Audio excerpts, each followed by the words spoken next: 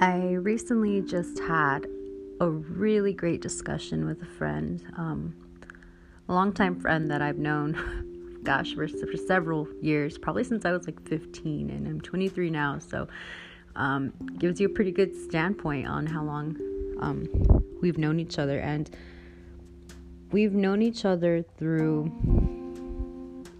so many phases of our life.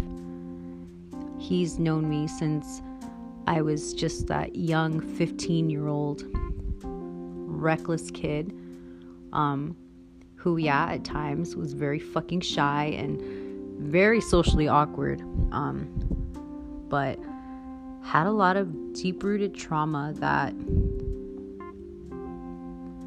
would just make me act like a damn fool. I did a lot of things, right? And he, for whatever reason,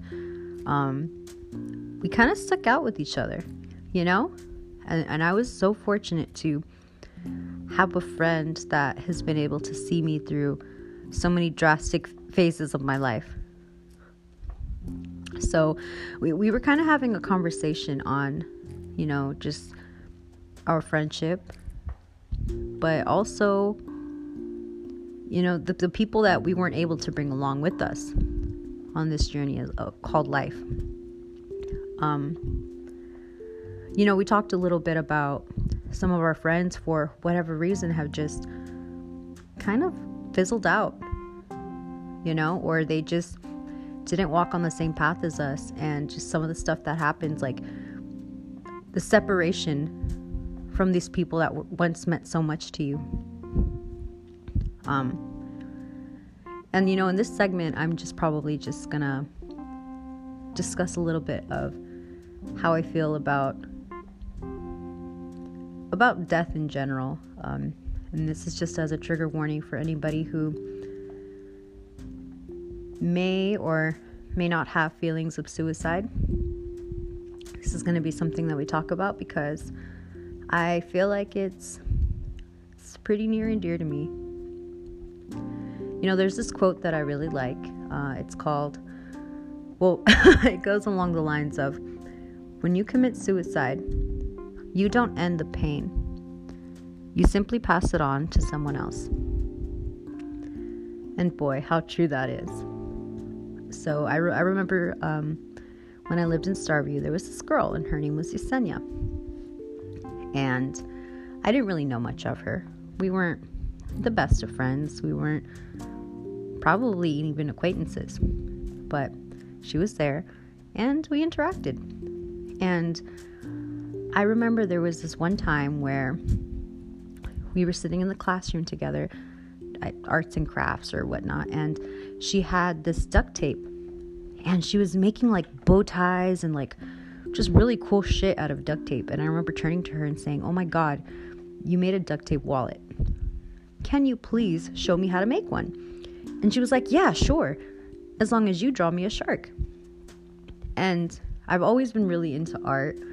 It's always just been a way of expressing myself. So when she said that, I was like, fuck yeah, like, it's no big deal. I got you on your shark. And so that day she showed me how to make a duct tape wallet, and we went about our day, and it didn't really seem like much. Well, fast forward 2 weeks, she was discharged, or she left the group home. And another week later, all of Starview was pulled into a room with some therapists there, and we were told that Yesenia had killed herself. Now, this was really kind of the first time that I was able to fully absorb suicide and what it really was, because I've kind of heard the term growing up, but it was just something that I didn't really fully understand because I've never personally lived through it, right? But I remember when they said that, like, people who know her, like, way more than I did were just kind of, like, stunned. And I just broke down in tears. And I walked to my room. I sat against the door. And I curled my knees to my chest. And I just cried. I cried for a really long while. And I remember a staff came in and she was like, oh, Jasmine, I can tell you really cared. I can tell. And I'm like, well, it shouldn't really even be a matter of whether I cared or not. Like this beautiful human being that was once here is no longer here. And that in itself was enough pain for me. But more so, I was kind of thinking about, I never gave her shark. Now, why would that have any significance? It's because I realized that in my life, when things end abruptly, not having that closure really bothers me, you know? And for whatever reason or not, that shark would mean everything to me. I'm like, well, even if I did not personally hand her this shark, I'm gonna make her a shark. So I remember spending hours on this freaking chalk pastel portrait of a shark that I did.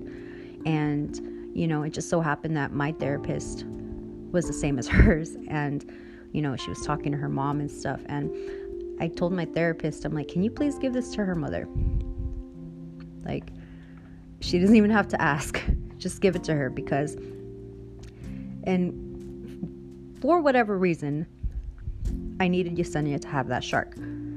That shark that, you know, came out of a 10-minute conversation that she was supposed to get, and I got a duct tape wallet, and she got a shark. It seemed right, you know? And, you know, I cried about it for a couple weeks more, and I kind of found peace. Not necessarily peace, of course, because when someone dies of suicide, it's kind of hard to sit there and say, oh, well, this happened for a reason, or God had this plan, or God had, you know, like people tend to like to bring religion into it. And for me, that does absolutely nothing to really heal me. It makes me feel even worse, in fact, because it makes me question what kind of God would allow one of his precious children to kind of experience this mental anguish, to bring them to the point where they decide that their life is not worth living, and they decide to end it all. And that, you know, that's a point, really great point that my friend Alex brought up, because, you know, we were just talking about it, about Yesenia in particular, because he's someone we both knew, but he was like, I wanted to die many times. And, you know, I also have. There have been so many times where I the littlest fucking thing is what anchors me to this fucking world. Like my cat, or I don't know, getting up for Starbucks in the morning, like really stupid shit that it's not really stupid, but for whatever reason has this huge significance to me. And that is what grounds me here to a place that is so cruel, so unforgiving, you know? And the key really is to find little pieces of happiness, you know? So that was really the first experience that I had with death. And, you know, I've talked about my Gracious several times, if you have really been listening to my podcast, but Gracious was such an amazing person. She was Capricorn girl, president of her school, just really happy-go-lucky. I mean, she had issues sometimes, don't get me wrong, but she was great, you know? And our love, our bond really came from her sister being my roommate and kind of just dropping her off with me. And it's like, here, take care of her. You know, even though we were both the same age, we would spend so much time having these really in-depth conversations. And she was so intuitive, even for her age. You were like 18, 19, and she was so fucking smart. Like, you could tell this girl anything and she will completely understand you. I don't think there's ever been a point in my life where I felt misunderstood by her, or she didn't hear very clearly what I was trying to convey, you know? Even when my words couldn't fully articulate that. And, you know, me and her, we really good friends, but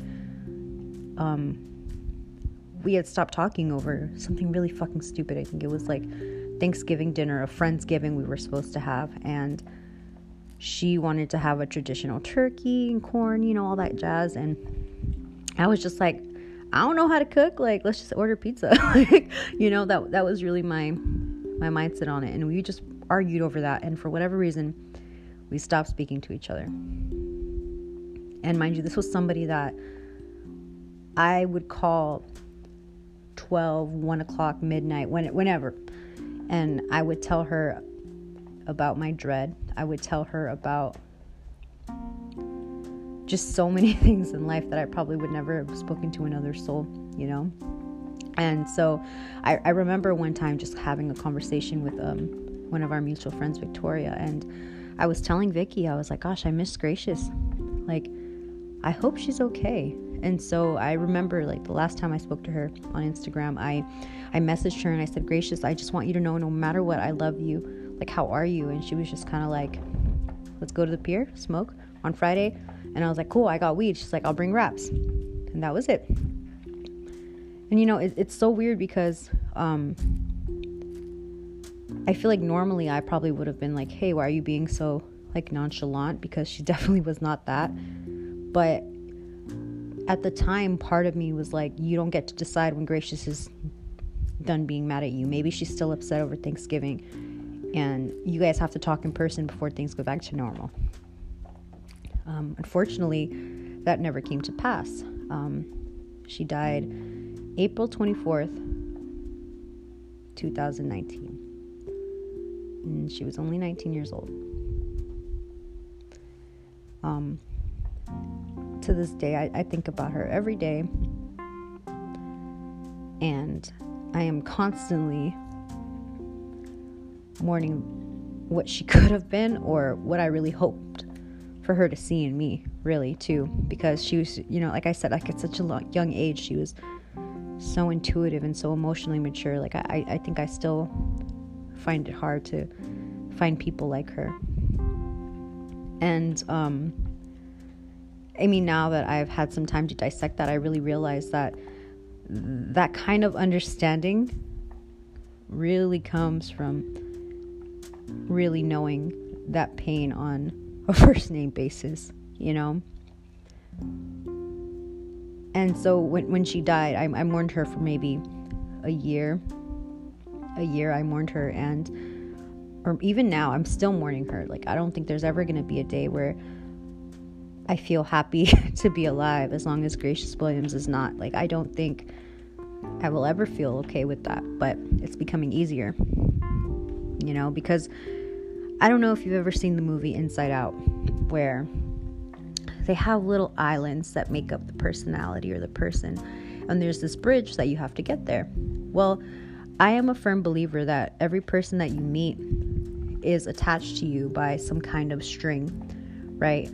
The people you really form the hardest bonds with are going to be made out of hard copper wire with electricity running through them. Like, these are really unbreakable, maybe, connections that you make, while others are just going to be flimsy pieces of string. It's just someone you met 5 minutes ago. And I feel like the bond that I had with Gracious, as short as it was just, it was beautiful. It was powerful. And when she died, I feel like that part of me was like shut down, unavailable for business, or rather, it was an unforgiving wildfire that burned everything in its course. And every piece of me that had anything to do with her, every piece of that part of my soul was just shattered and broken, and it all turned to ash. Now, I think what's really helped me heal is that ash didn't just stay ash. In fact, that ash became very fertile soil, and now there's a beautiful forest there that is made of love and understanding and just a lot of lessons that she taught me. I really do think she planted the seed, She used to always tell me, like, the most growth you're ever going to do is going to be alone. And after she died, I spent many, many months alone. And I challenged myself to really emphasize with others in a way that I previously was not able to do. I was such a selfish person, and I never wanted to lose another connection off of something so trivial, because the fact of the matter is that life is oh so short. And again, every person that you meet, we're going to have these connections with, and it's best to just keep them running, you know? We really don't know what's going to happen today or tomorrow or even in the next 5 minutes. It's such a crazy world we live in, right? Anyway, thank you so much for the few of you that have been listening to my podcast these last couple days. It's truly meant so much to me to be able to surround myself with people that kind of understand what I go through, and there's just some beauty in that. Thanks so much.